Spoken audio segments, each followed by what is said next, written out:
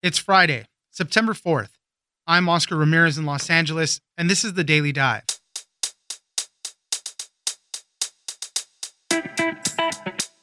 A slew of post-convention polling has come out, and it shows that both candidates have emerged roughly where they were before. Joe Biden still maintains a lead, but President Trump has gained a little bit of ground in certain state polls.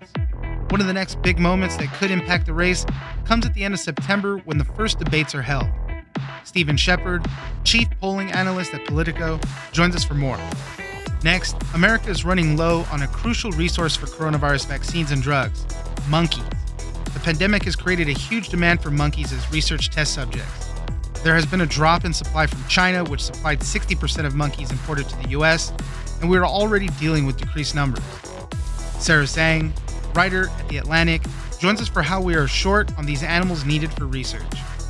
Finally, Amazon is one step closer to delivering that package to you by drone. The FAA just granted them approval to operate its fleet of delivery drones, a program they call Prime Air. Their drone would be capable of delivering cargo that is lighter than 5 pounds, hopefully in about 30 minutes. Rob Verger, associate editor at Popular Science, joins us for the latest and why it still might be some time before you see drones flying everywhere. It's news without the noise. Let's dive in. Joe Biden is weak. He takes his marching orders from liberal hypocrites who drive their cities into the ground while fleeing far from the scene of the wreckage. Joining us now is Stephen Shepard, chief polling analyst at Politico. Thanks for joining us, Stephen. Thanks for having me. We got a bunch of new polls in after both of the conventions have come and gone now. And for the most part, it looks like we're still in the same place. There might have been a slight bump for both of the candidates, but they all kind of wash out evenly. Let's start with some of these top takeaways, and let's start with the national polls. What do those look like? Sure. Well, you mentioned them washing out. This is one of the perils of having back-to-back national party conventions. It's difficult to gauge whether one candidate has a bounce when the next convention follows just a few days later. But if we look at sort of before the conventions and after the conventions, in the national polling average, Joe Biden's lead went from 7.7 points to 7.2 points, so dropping half a percentage point. That's really not a significant change. We saw a bunch of polls come out just on Wednesday. That was kind of the big day for national surveys from CNN, from USA Today and Suffolk University, from Grinnell College and Ann Selzer out in Iowa, the legendary pollster out there. All showed Joe Biden with a lead between 7 and 10 percentage points, also Quinnipiac University.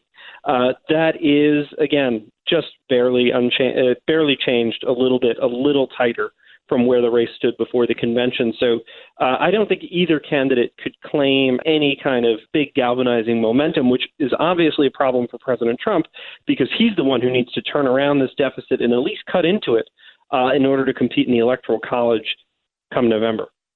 What about state polls? Because, these are a little bit, more focused. These tend to have closer numbers because they're not these big national polls. What did the state polls say? Yeah. The one thing we learned from 2016 is that the states that decide the Electoral College are slightly more Republican than the country overall, and that's how President Trump was able to win the Electoral College despite losing the popular vote by around 2 percentage points.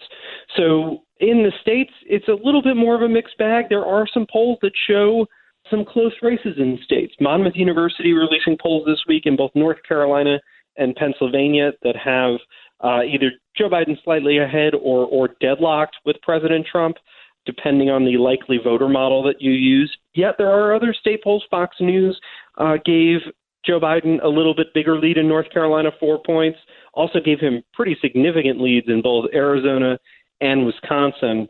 Those are obviously two states that President Trump carried in 2016 that would be big pickups for the Democrat.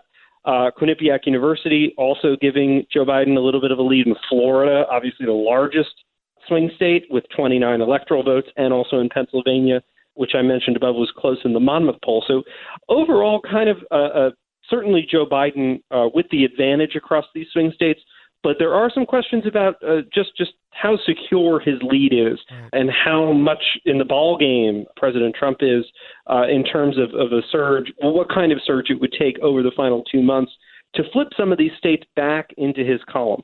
Which were the polls that got it right in 2016? We know that a lot of the big national polls were kind of skewing the wrong way. Which ones got it right, and have we started to see numbers out of those at least this time around?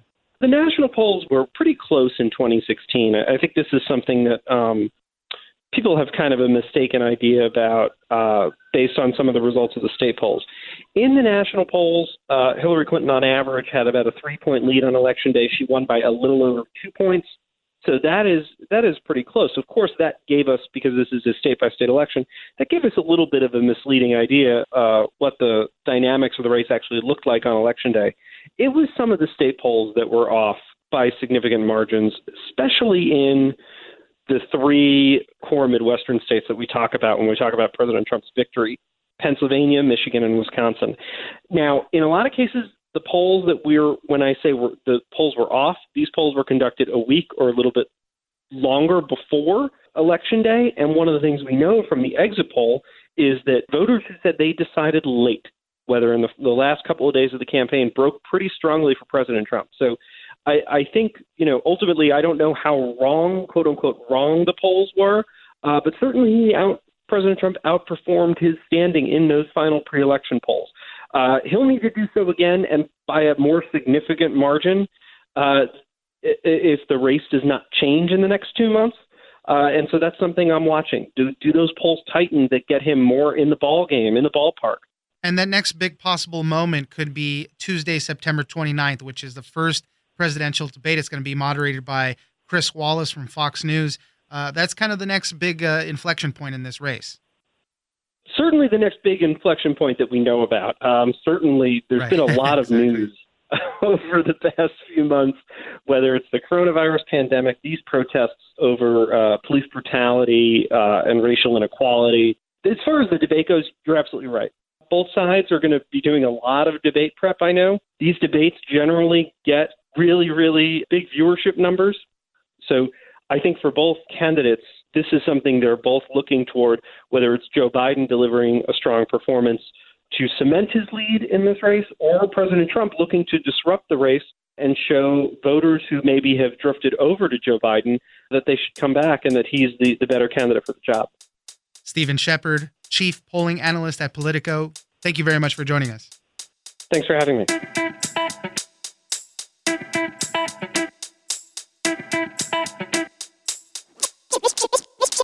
Last year, the U.S. imported about 35,000 monkeys total. 60% of them came from China. And when the pandemic started, China actually just shut off all exports. So you can imagine this is thousands of monkeys that would normally be coming here being used in experiments, and they're not here anymore. Joining us now is Sarah Zhang, writer at The Atlantic.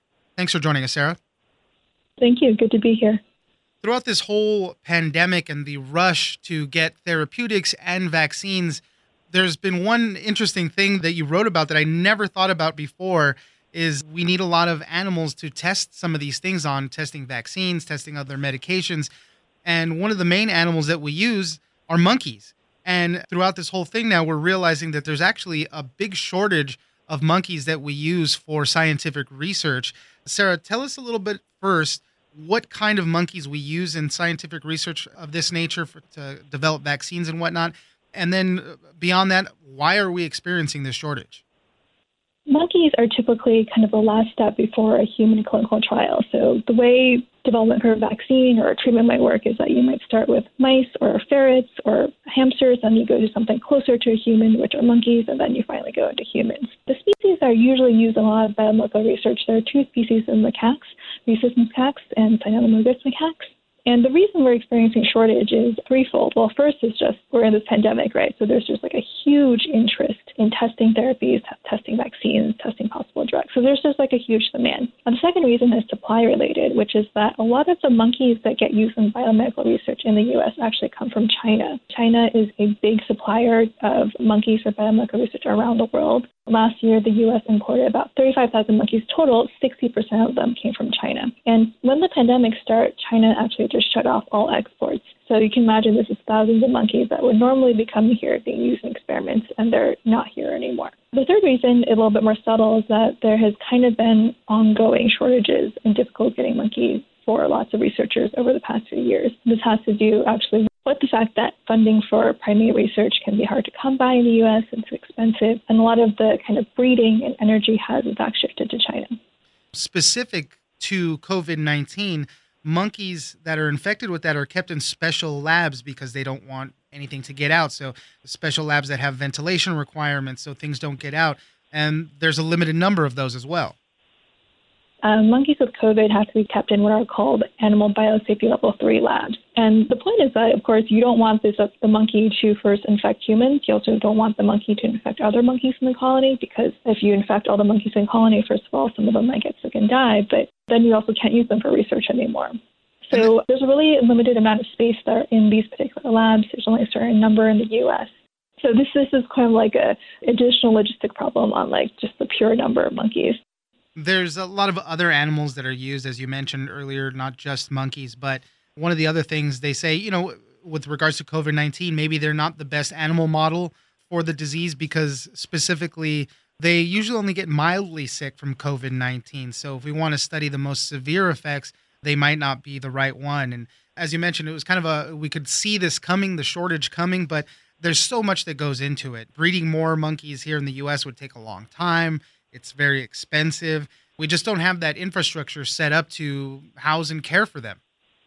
Yeah, that's exactly right. I think what we're seeing, because we're having this current crunch, is first scientists thinking about creative ways to use fewer monkeys. So one of the things that they're talking about is that there's kind of a network of nationally funded national primate research centers around the country that are kind of like the locus for a lot of the academic research involving non-human primates. So what they're talking about doing is sharing controlled arms. And what that means is that usually when you run an experiment, you give some number of monkeys, for example, the new drug. And then you have a control arm, which is the monkeys that you don't give them anything. And this kind of gives you a baseline for comparison. So what they're talking about doing is like sharing control arms between different labs so that you can use fewer number of monkeys total. Another issue is, as you mentioned, can we use other animals? Primate research is usually not kind of undertaken lightly in the U.S. because it is very expensive, and even in normal conditions, you can only get a limited number of animals. So a lot of times you have to think about what exactly about the disease we want to study, and are primates the best example of that? And as you were saying, monkeys tend not to get very sick with COVID. So if you want to study like a really serious illness, like you want to study if a drug will work in people who are so ill that they need to be in a ventilator, maybe monkey is not the best model, or certainly not the best first model to go into. On the other hand, in some ways, the fact that they don't get seriously ill is actually reflects what happens in humans, right? The vast majority of humans who get COVID also don't get seriously ill. So, in some ways, this is saying it's not great to study a model of serious illness in monkeys, but maybe that also kind of reflects their closeness to us. The phrase that gets used a lot in scientific research is non-human primates, which is also kind of a funny phrase because it kind of reminds us, we are also primates. We have to say that these have to specify these are non-humans. And one of the other difficulties, and this is kind of the sad part with regards to COVID-19 specifically, we can't reuse those monkeys in other studies. They actually euthanize those just to prevent spread to other monkeys or even other humans potentially. So the cost just kind of keeps going up with all of that. Earlier, we were talking about how the monkeys with COVID have to be kept in these special biosafety lab spaces. The problem, as scientists told me, is that you can't take them out, which is why you have to euthanize them, because once you take them out, there's the fear that they could spread to humans or that they could spread to other monkeys. And as we were talking about, if it spreads to the rest of the colony, you could have a problem on your hands. Sarah Zhang, writer at The Atlantic, thank you very much for joining us. All right, thank you for having me.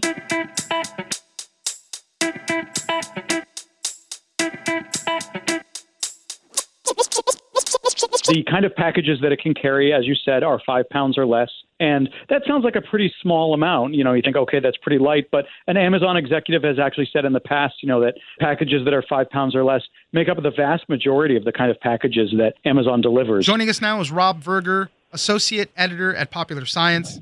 Thanks for joining us, Rob. My pleasure. Thanks for having me. Amazon has taken one big step closer to being able to deliver packages to you by drone. the FAA just gave them clearance so that they can move forward with their fleet of what they're calling prime air delivery drones. Rob, tell us a little bit more about this. So last week, Amazon got this kind of big permission from the FAA. It got what's called a Part 135 air carrier certificate. And that's basically the FAA saying to Amazon, look, you can go ahead and start trying to deliver packages to customers by drone. And there's certainly some restrictions that Amazon has to follow. And this is really a kind of preliminary new thing for the company, but it's something that Amazon has wanted to be able to do for a while, which is deliver small, light packages to customers by drone. And now that it's gotten the green light from the FAA, I think we can expect to start seeing more of this in the future. Tell us a little bit about what kind of packages they would be able to deliver, because my understanding is that the drones that they're using is rated for cargo that's lighter than 5 pounds, but that makes up a pretty big percentage of the packages that Amazon delivers. The FAA specifically gave Amazon permission to use one type of drone that Amazon's been working on, which is called the Mark 27. And it's got 6 propellers, and it takes off and lands like a helicopter, and then it flies through the air a little bit more like an airplane. It gets a little bit of lift from some of the shrouds that are over its propellers. And the kind of packages that it can carry, as you said, are 5 pounds or less. And that sounds like a pretty small amount. You think, okay, that's pretty light. But an Amazon executive has actually said in the past, that packages that are 5 pounds or less make up the vast majority of the kind of packages that Amazon delivers. So this drone is not going to be delivering flat panel TVs to people ever, probably, but pairs of shoes or the like, kind of small, light things to rural areas. That could be the kind of thing that Amazon targets for this new service. Let's talk about a little bit more of what they can and cannot do, though. What are some of the limitations that the FAA put on Amazon and their drones? The FAA has basically said, hey, you can push forward with this, but some of the restrictions include things like the drone can't fly higher than 400 feet above ground level, or it can't fly at night unless it has, appropriate lighting, or it, has to fly with an anti-collision light, or it can't fly over roads laterally for more than 250 feet. So what you're really seeing here is the FAA kind of taking a whole bunch of rules that traditionally obviously were invented and kind of now enforced for traditional aircraft and finding exceptions to those rules for Amazon to push forward with what it wants to do, but still keeping some restrictions. So like another restriction is something like there has to be a 100-foot radius around the landing area where the drone would deliver a package. So obviously that means it's not going to be able to come up to a New York City fire escape and drop off a package. It's going to need a big rural area, kind of a backfield free of humans to drop something off. So there's restrictions that Amazon has to follow. And my impression is that those kind of restrictions may keep evolving and changing as Amazon demonstrates what it can and can't do. Let's say the drone hits a bird or just runs into a light pole or something like that. What are they going to do when that stuff happens? That's one of the big questions here. And I think that what's happening here is the FAA is taking these kind of historic regulations that were put into place for manned aircraft. And when there's an incident or an accident with a regular airliner, for example, the NTSB investigates. And there's some very well-established protocols, as there should be for that kind of thing. And in a review document that the FAA published, it paraphrased something that the Airline Pilots Association made in a comment, which basically said something to the effect of, hey, we're a little bit concerned that if Amazon has an incident or an accident, their documents kind of imply that Amazon itself and only Amazon would investigate what happened. And, in reality, going forward, if there's an incident like this, even if it's from an Amazon drone, one would hope that the government or the NTSB would also have a hand in investigating what happened and would have access to kind of the equivalent of the black box technology on a drone. So there's plenty for Amazon and the FAA to figure out as they go forward. They're not the only game in town with this. UPS and the Google parent company Alphabet, they have a division. It's called Wing. They've also gotten FAA approval for drone delivery operations. Yeah, I spoke with an expert at Embry-Riddle Aeronautical University, and he said that, some drone advocates have been kind of frustrated at the pace of change from the bureaucracy that the FAA imposes, and that they're now kind of going to be thrilled with this exemption that basically says, hey, drones are a new technology. We're going to let Amazon try delivering packages by them because, it is perhaps in the public interest. So I think there's some folks who are going to be very thrilled by this as Amazon blazes new territory for them, and others, maybe more traditional kind of Airline Pilots Association types who are like, hey, we need to make sure this happens in a careful, cautious way. Rob Verger, Associate Editor at Popular Science. Thank you very much for joining us. My pleasure. Thank you.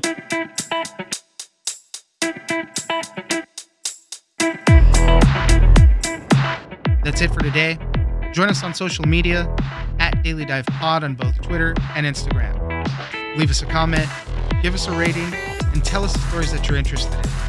Follow us on iHeartRadio or subscribe wherever you get your podcasts. This episode of The Daily Dive is produced by Victor Wright and engineered by Tony Sorrentino. I'm Oscar Ramirez, and this was your Daily Dive.